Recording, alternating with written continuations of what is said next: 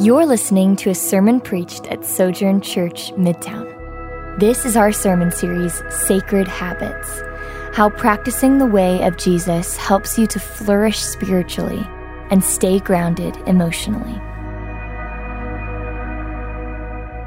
Good morning, Sojourn Midtown. Peace be with y'all. What a joy it is to be with you, and pray that your day is going well. If you are a first-time guest, my name is Jamal. I'm one of the pastors here, and we are so thankful that you are here with us. We pray that a song will be sung or words spoken that will enrich your life in Christ Jesus. I'm going to pray, and then we're going to kind of dive right into today's text. We'll be picking up with our series on sacred habits. Last week it was announced that we were ending the series, and we really tried to. But there was two more habits that I thought that we needed to address before going into our next series. I praise God for our pastors who have fed us so well so far in this series. I was really encouraged last week as well, listening to Pastor Josh's sermon on the Sabbath. And I hope that habit is something that you're considering and that you're implementing as well. Let's pray, and then we'll dive into today's habit.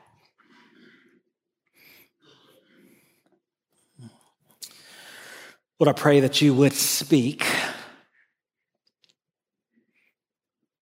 for your servants are listening. Even now, O Lord. In Jesus' name we do pray. And the church said, Amen. I don't have the best memory, especially of my childhood. There's just whole sections that seem to be missing. But one thing I remember pretty clearly is a period of 40 days in which my father chose to fast. Yes, for 40 days. It has deeply impacted me, and it deeply shaped me. He was in a season of his life where he felt that the Lord was calling him to go deeper with him.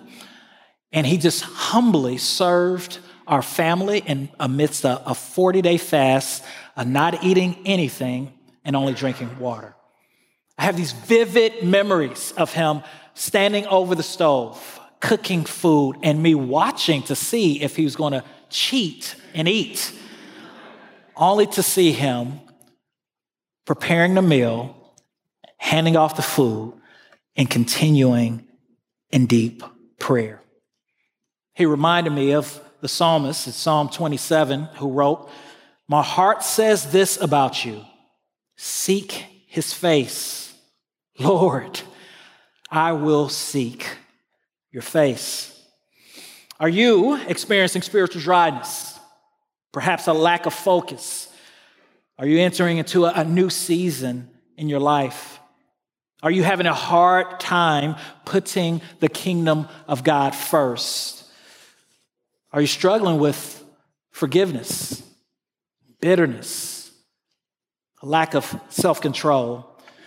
Then the sermon may be for you, and this discipline is something that I want you to consider as a member of Sojourn. I want you to consider fasting. And there's a lot of good definitions about fasting. You'll see some probably pop up on the screen. John Piper has one of my favorite where he talks about whole body hungering for God. Scott McKnight says that fasting is the natural, inevitable response of a person to a grievous, sacred moment in life.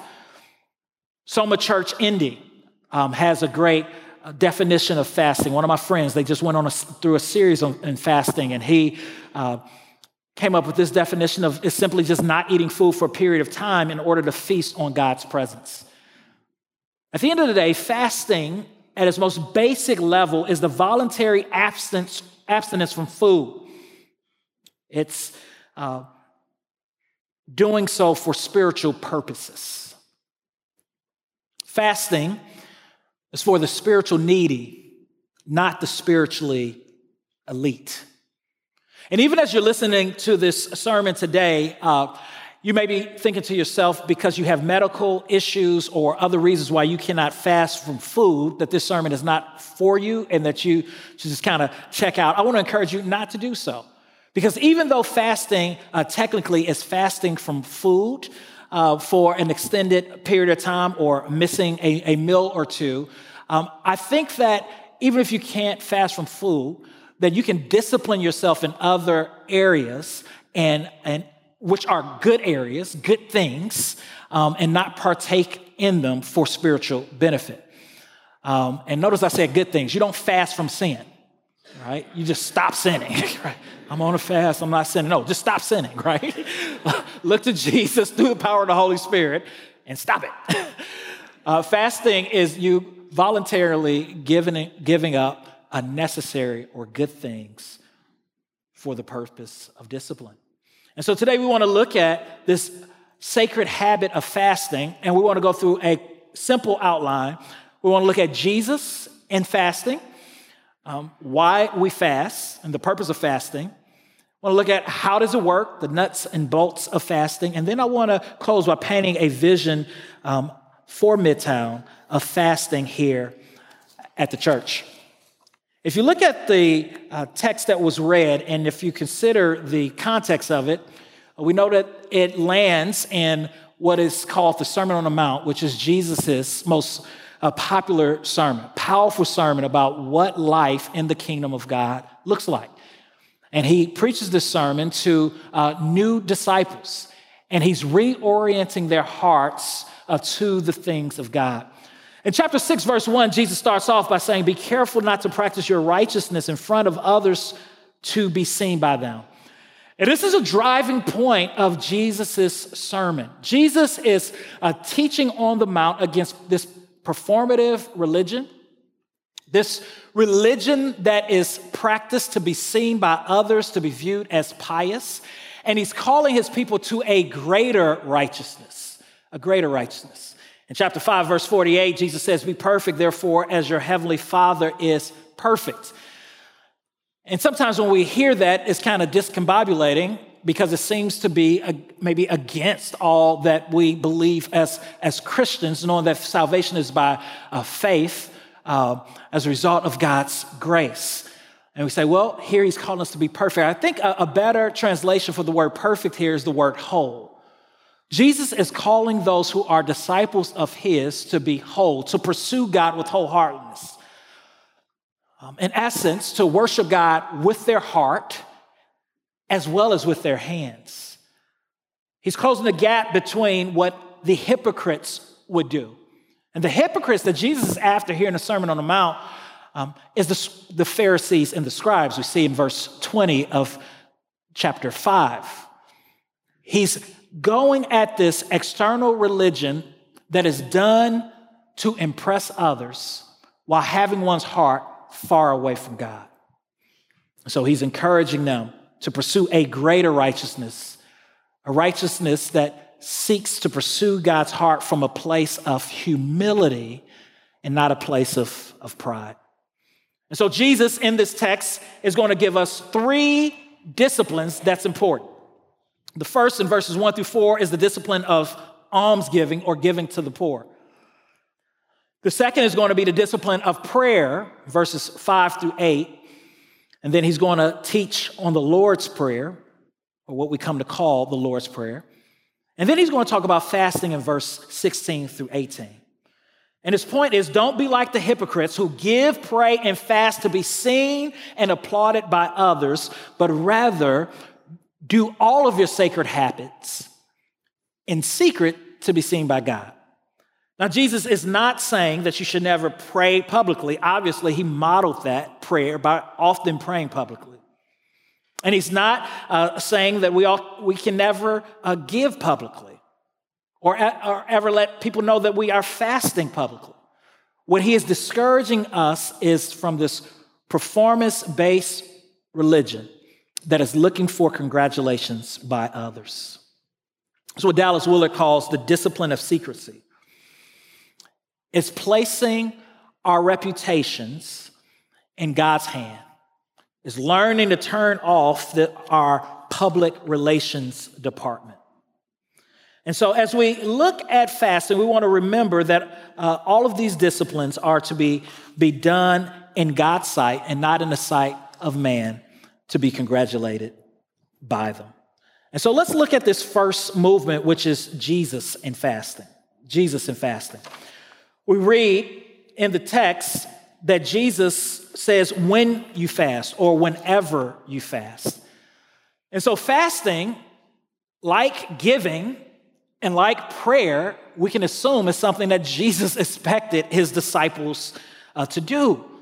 This was a habit that he encouraged as well as he modeled for his disciples. Jesus begins his public ministry by fasting himself for 40 days and for 40 nights. He goes into the wilderness and he doesn't eat. And there he is tempted by Satan. And what is he doing as he's fasting? He is sharpening his affections towards God, preparing his heart for ministry. He is modeling for us that he is the new and better Moses. Where Moses fasted in the wilderness for 40 days and 40 nights, so would Jesus. He is the new and better Adam, where Adam fell into temptation because of the serpent's temptation. Jesus would not fail. He would rely wholly on the word of God, reminding Satan and future disciples that man shall not live by bread alone, but by every word that comes from the mouth of God. As Jesus is preaching the sermon, even in this portion about fasting, he knows that those who are in the audience most likely fast every Monday and Thursday, as was the practice for those who were Jewish. And Jesus doesn't condemn this practice, but he also doesn't command it. The only place in the Old Testament where fasting was commandment was on the Day of Atonement. But no other place in the Old Testament are people commanded to do so. In Matthew chapter 9, the disciples of John the Baptist, they come to Jesus. They notice that Jesus on Mondays and Thursdays is often can be found on Bardstown Road having some Shiraz. And so they ask him a question. They say, why do we and the Pharisees fast often, but your disciples do not? Then in verse 15, Jesus responds by saying, can the wedding guests be sad while the groom is with them? The time will come when the groom will be taken away from them, and then they will fast. So Jesus, while present with his disciples, he did not fast. And some people say, see, if Jesus didn't fast, then we as Christians shouldn't fast. But the point that Jesus is making is that as sure as you wouldn't grieve at a wedding, you don't fast when the Messiah is present. And so Jesus is saying that I am the bridegroom. The Messiah has come. I am present. And now is not the time for my disciples to fast. It's time to celebrate. The early church followed Jesus' model. We read throughout the scripture in Acts chapter 13, we read about the church of Antioch. And there, in verse 3, we read that so after they had fasted and prayed, they placed their hands on them and sent them off. We read the same thing in Acts chapter 14, Acts chapter 27, the early church fasting because it was a discipline that they saw as necessary. Even as we read the early church documents, we learn that early Christians in the first and second century often fasted. Their days were Wednesday and Thursday after conversion and during preparation for baptism at Easter. And they would often follow the church calendar and the rhythms of the calendar that included both fasting, Lent, and feasting, patterned after the Old Testament rhythms. Now, they didn't fast on Sabbath, and they didn't fast on Sunday. Sabbath represented creation, and that Sunday represented the resurrection of Jesus, so they didn't fast on those days, but they saw it as beneficial.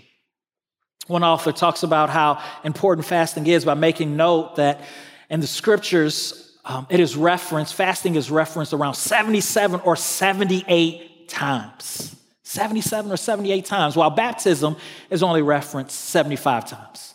Now, obviously, I'm not saying that fasting is more important than baptism. Baptism is an important ordinance of the church where one goes public with their faith, identifying with the life, death, and resurrection of Jesus Christ. But if it is mentioned over 75 times, surely it is a habit that we can benefit from. Fasting helps to sharpen our affections towards God. It helps us to have this whole body experience where we remind ourselves that our deepest needs are met in Jesus, that he is absolutely necessary, that man cannot live by bread alone, but by every word that proceedeth out of his mouth. So what are some reasons for fasting? Why should we fast? What are the purposes of fasting? In modern society, fasting is seen primarily as a means of dieting, right? It's a big fad now, intermittent fasting. And I had a great joke prepared for you about intermittent fasting, but my community group slapped it down and told me it was not good. But I still got laughs, CG, right? In general, that type of fasting is all about a diet. It's about mostly reasons for health. But that's not what Christian fasting is mostly about. It's not about losing weight.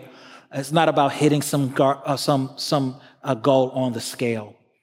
Also, we see in modern times that fasting is often an act of protest. We see that it's used as a threat of self-destruction to put pressure on higher authorities in order to attain rights. Saw this with Gandhi in India, who was fighting for rights against the British rule, or Dick Gregory, who was fighting for rights against the violation of civil rights of Native Americans. Now, when the Bible talks about fasting, it gives us a number of reasons and examples of why people fast. This list is modified from Don Whitney's Spiritual Disciplines of the Christian Life, a good book with a good section on fasting. But here's some of the reasons for fasting.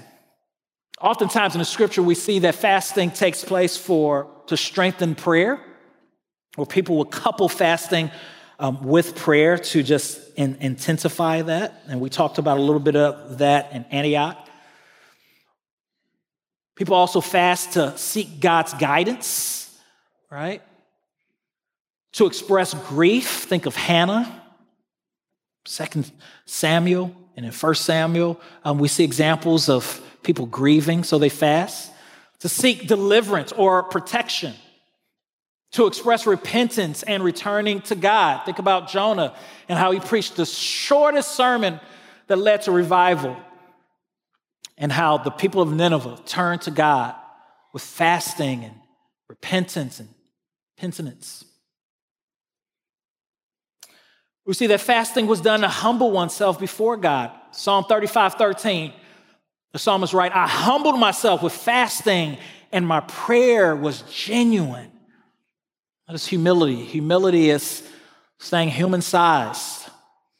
It's lowering oneself under the mighty hand of God. Others fast to express concern for the work of God. Nehemiah chapter 1, 3-4 was so burdened for the people of God and their place that he fasted. Ministering to the needs of others. Isaiah 58 is a great passage as God is rebuking Israel for not fasting wholeheartedly, for just doing it as a performative religious measure. And while they were doing it, they were neglecting the needs of the poor. Fasting is a way of identifying with the poor. It's a way of reminding ourselves that there are people, even in this city, on the 9th Street divide, who historically have been disenfranchised and who have marginalized and who live in a food desert. Fasting is a way to identify with them and to discipline our body to stay in tune with people who are hurting and in need. Isaiah 58:6, Isaiah writes, isn't this the fast that I choose, to break the chains of wickedness, to untie the ropes of the yoke, to set the oppressed free, and to tear off every yoke? If you're lacking spiritual power and if you want to see God at work in your city. Maybe the discipline of fasting is an invitation for you today. See that Jesus fasted to dedicate his ministry to the Lord. We see that the prophetess Anna fasted in Luke chapter 2, verse 37. It says that she was a widow for 84 years and she did not leave the temple, serving God night and day, fasting and praying. So fasting is a discipline that we see throughout the scripture that Jesus encourages. So those are some good reasons to fast, but there also are some bad reasons to fast. As I said before, fasting shouldn't be done as a primary means of losing weight. And in fact, if you struggle with body image things, I'm going to encourage you to not fast or to get medical help before fasting and to do so in community if you choose to fast where there's accountability. And you can be reminded that your identity is in Christ. Your worth is found in him, not in your external appearance. Another bad reason to fast is to prove something to someone or maybe to yourself that you can do it, to gain favor from God, or to punish yourself in order to pay for your sins. Christians, we don't fast to punish ourselves, to pay for sin. Jesus paid for your sin on the cross, past, present, and future. You don't fast to gain favor with God. You have all the favor that you could ever have in Christ Jesus. You have every spiritual blessing. Every spiritual blessing. And Jesus died upon the cross. He died for your sins. Jesus paid it all. All to him I owe. My sin had left a crimson stain. He washed me white as snow. You're saved by grace through faith, not of works, lest any man can boast. We don't fast to pay for our sins. We don't fast out of obligation or command. We fast because we believe that fasting leads to feasting on Jesus. That it leads to spiritual attunement, personal discipline. And when you're fasting, it's more than likely not going to feel like you are living in the midst of a miracle. In fact, it's probably going to feel the opposite way. It's probably going to be met with doubts and fear and irritability because you're denying your body something that is necessary for something that is more necessary. That's why John Piper calls it whole body fasting. Richard Foster makes a great point.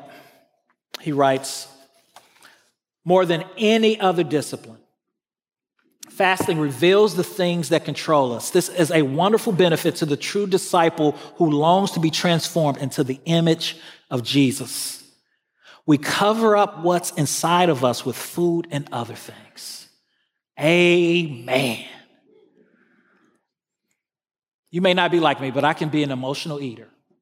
And when I am sad or frustrated or upset, man, I can just start lusting after food or overeat and find food as my refuge. Fasting is a great discipline that reminds us that any other refuge other than Jesus is insufficient. It will not last. It will disappoint. My wife and I, it was over a month ago, we were coming back from a long trip, traveling and driving in the car. And my kids were being kids on a long road trip. And we got home and I was just like twitching, right? And at the time I was on a diet, I wasn't fasting. But all I could think about was a big, juicy double cheeseburger. And that's what I did. I ran and I went and got my favorite cheeseburger in the city. And it was not good. It was the first time it wasn't good. They just put too much mustard on it. And the Lord reminded me what you needed to do was to calm down, spend some time with me, and reorient, not stuff your body with something that will only satisfy you temporarily. Oftentimes when life cranks up, we look for things to replace God, these little gods. And maybe it's not food for you. Maybe it's video games. Maybe it's a person. Maybe it's just completely isolating. Maybe it's the praise of other people. Maybe it's shopping. All of those are counterfeit gods, and fasting has a way to remind us of what's most important. So what's some tips for fasting? How do you fast? Well, here's some quick tips. One, I want to encourage you to be wise. Despite the list of possible health benefits that are associated with fasting, it may not be for everyone, and some of you just should not fast. If you have diabetes or low blood sugar, fasting can lead to spikes and crashes in your blood sugar levels, and it can be very dangerous. As I said before, if you're a teenager and you struggle with body issues, or an adult and you struggle with body issues, fasting may not be for you.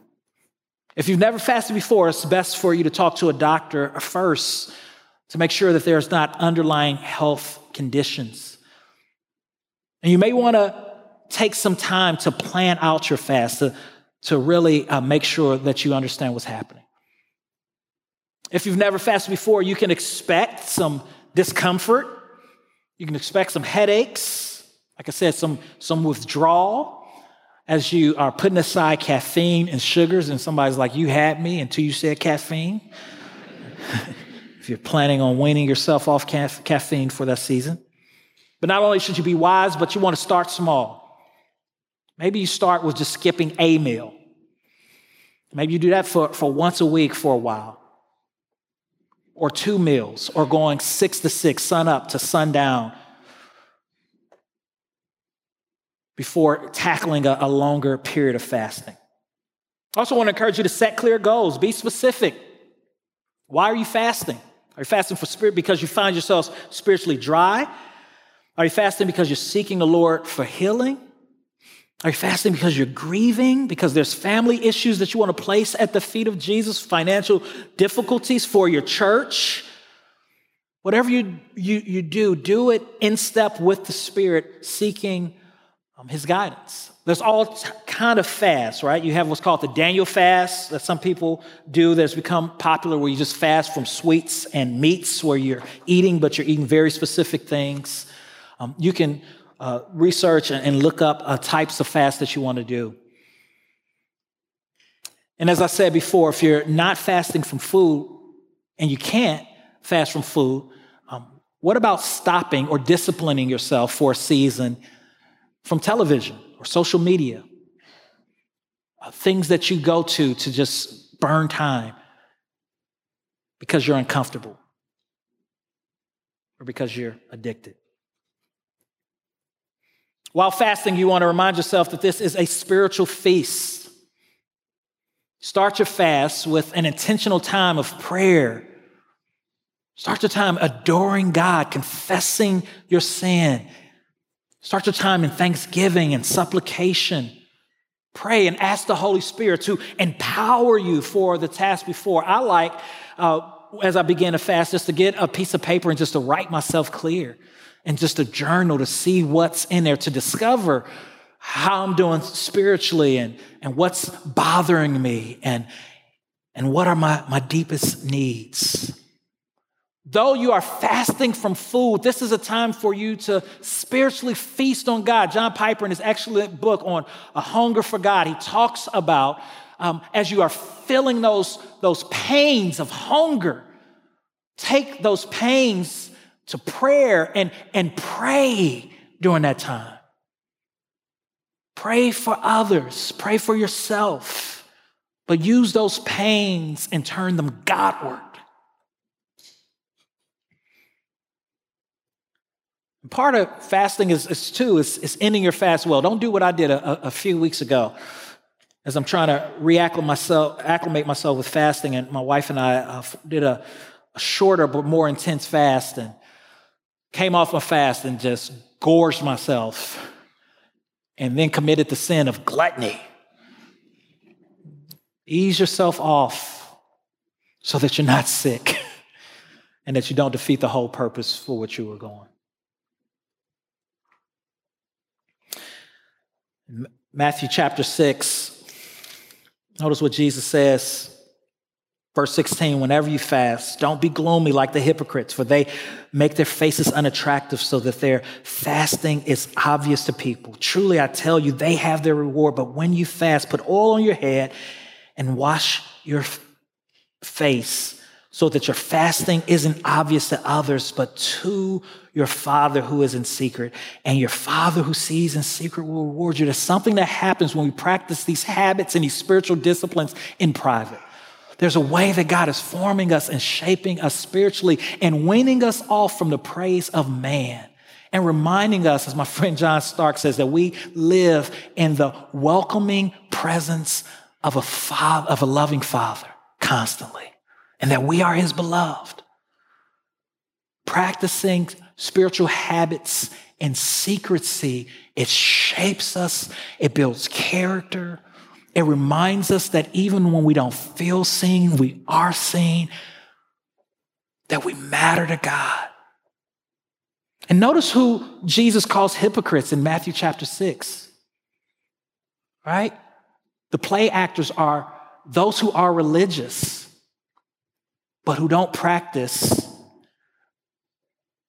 from a heart that is Godward focused.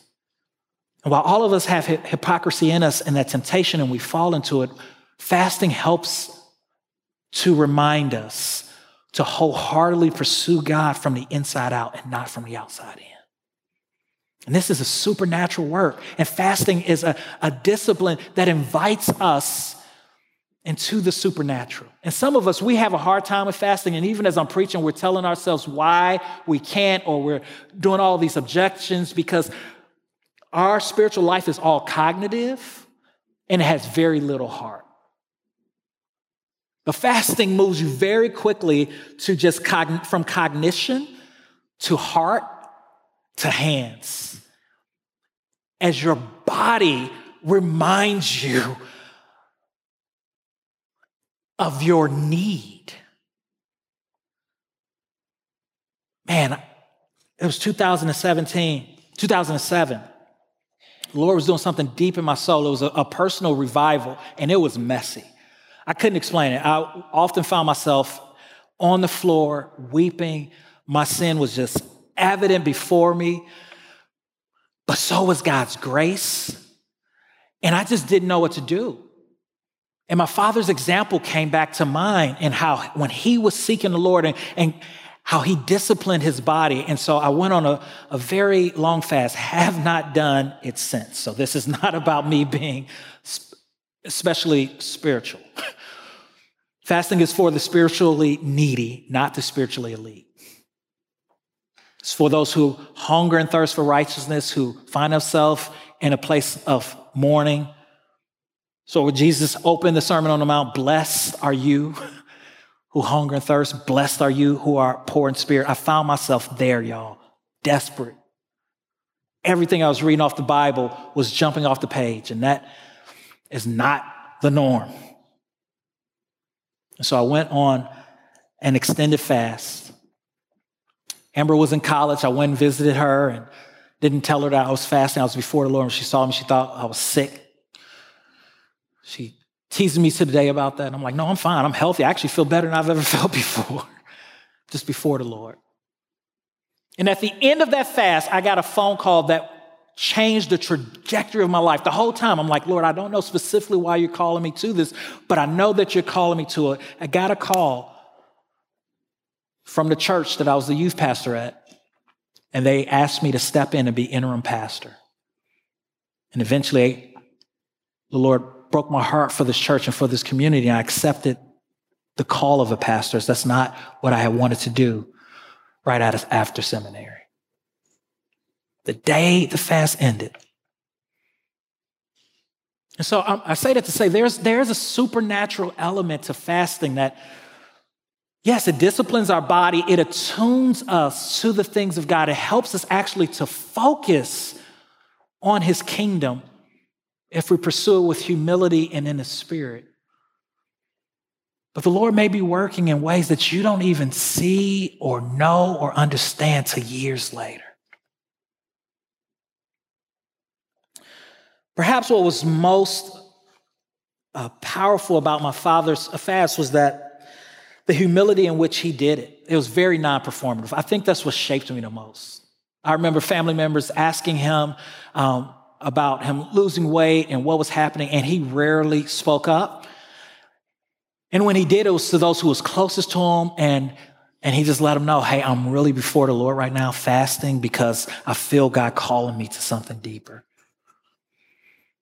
And I think that that's what Jesus is inviting us all to. A vision for Sojourn Midtown is that we will be a church that practices these sacred habits, not out of a need to perform, not out of a deficiency, and trying to prove something to ourselves or to others, but because we want to see our city reach for Jesus. There are so many issues. There are so many people hurting. There are people around us that we know and we talk to daily that if they were to die today, they would spend eternity without God. And I want to be a part of a church whose heart is nearer to the central glory of God. It is set on the person and work of Jesus Christ, who believes that God wants to renew and to revive a people, and that he is able to save many people in the city from darkness and turn them to light. And I believe that fasting is a discipline that helps us to do that. I was so humbled recently as 3 young women in our church were burdened for Midtown in December, and they went on a fast together, and they met here in the dark sanctuary together, and they prayed regularly. Jess Gardner, Alex Garris, and Karen Blocker. And they simply wanted someone to open up the sanctuary so that they can pray together. And they had a list of things that they were praying for Midtown. And I don't know about you, but that's the type of people and person I want to be, who is not cruising their way into heaven, but who's crashing into heaven, seeking to meet Jesus, saying, whoo, what a ride. Who is facing their doubt and their insecurity by reminding themselves of the love that Jesus had for them, a love that took them to the Via Dolorosa, a love that took them to Golgotha's hill, a love that took them to cry out, my God, why hast thou forsaken me? And Lord, I thirst. And who was met with a sponge in the heat of the day while nailed to a cross with sour wine in it, and who sipped from that sponge without mumbling or complaining, because he knew that he was redeeming a people whom God had chosen from the foundation of the world to be his bride. Let's discipline ourselves unto godliness, reminding ourselves that this is not our home, that trouble will not last always, that one day we'll see his face. Let's pray. Hi, I'm Jamal Williams, lead pastor of Sojourn Midtown. Thanks for listening. At Midtown, we value gospel-centeredness, biblical faithfulness, transformative relationships, diverse fellowship, creativity in the arts, and relentless mission. For more sermons, info about our church, visit sojournchurch.com/Midtown.